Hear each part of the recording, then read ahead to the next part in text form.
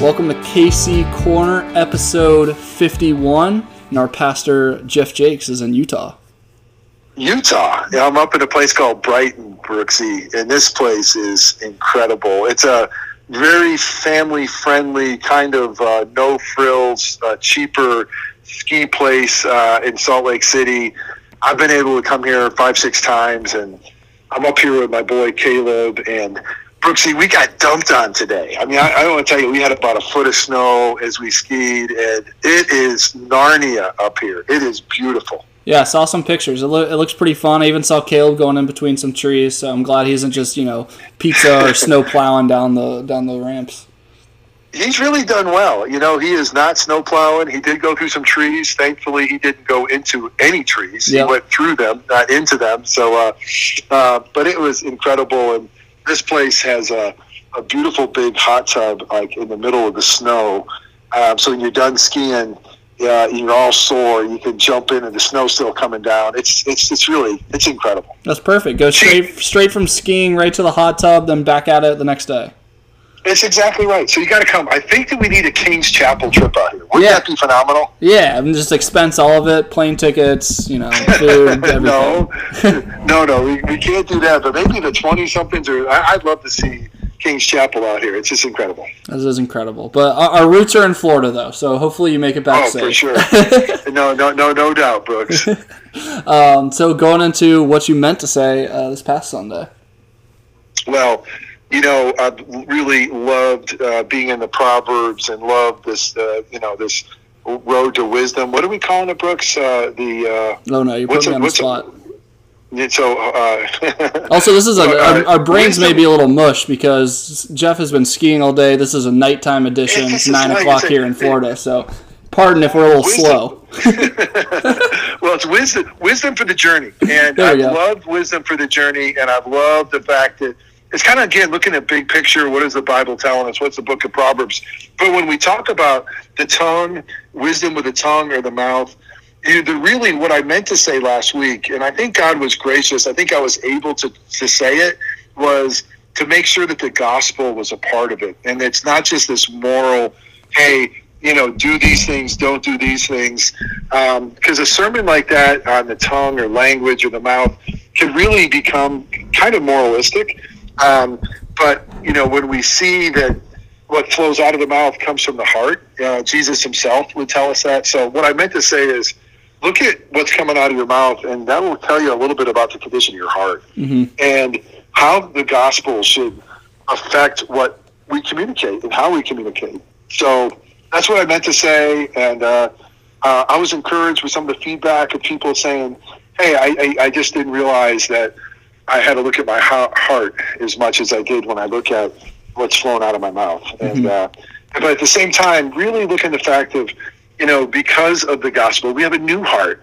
What Christ has done for us, and the Holy Spirit's present with us. We really should have a different vocabulary and a different way of communicating than our world. And we should be building one another up, not tearing each other down, and using our words in a way that's honoring to our great God.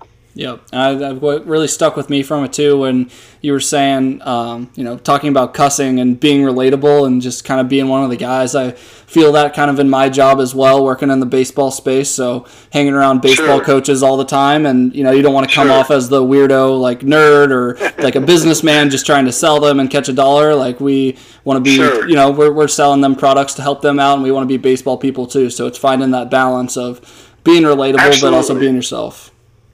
And you think of a guy like Tim Tebow, he did that so well. And maybe because he's an incredible athlete and he had the platform he did. But, I think there's a way that we want to kind of relate to those around us, but without compromising. And, where we're still shining light. So, and I know in the baseball world, there's a lot of interesting vocab. So, I'll be praying for you, Brooksy. I'm so glad you talked about it too, getting back into the hockey realm and then locker room. There's and no doubt. It's so true. There's some crazy combos out there. There are some crazy combos, that is for sure. So you head back this week. When do you get back, and what do we have to look forward to this Sunday? Well, we get back in, Lord willing, tomorrow night. We'll have a half a day of skiing, and then we'll jump on a 5:50 flight here. So we'll get in late tomorrow night. So I'll have Friday, Saturday to set my sights and getting everything ready to go for Sunday. And we're going to be looking at wisdom for the journey when it comes to work. And again, it's going to be a little bit similar to the tongue, is that, hey, there's a lot of things that the Proverbs tell us and the Bible tells us about our work.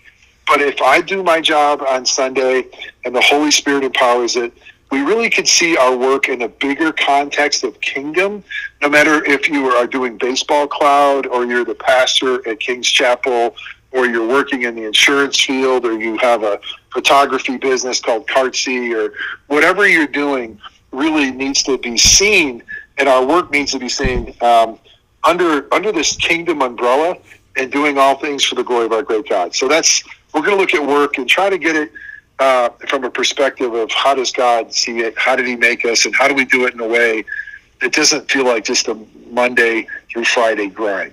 Yep, makes sense. And I know that was one of the video topics in our KC groups last semester, or whatever you want to call it. And it was one of our better discussions, being the young adults group. A lot of people in entry-level jobs and trying to find worth, and if it's just data entry or you're kind of low man on the totem pole, it was definitely we definitely had a good conversation about that. So I look forward to that for sure.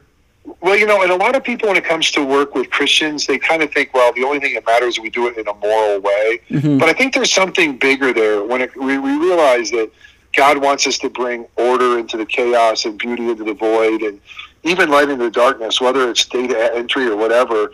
But if you can understand and see your work in a way that's bigger than just your work, I think it's much more fulfilling too. So Lord willing, we'll be able to see that for sure. Absolutely. So I know we have some new members joining this Sunday. Yeah, it's going to be an exciting Sunday. We have 3 new members joining. Cannot wait. It'll be great. And hey, listen, God is building our church, and I'm just so excited to see the King's Chapel's growing. Here we go. Amazing. Growing the family.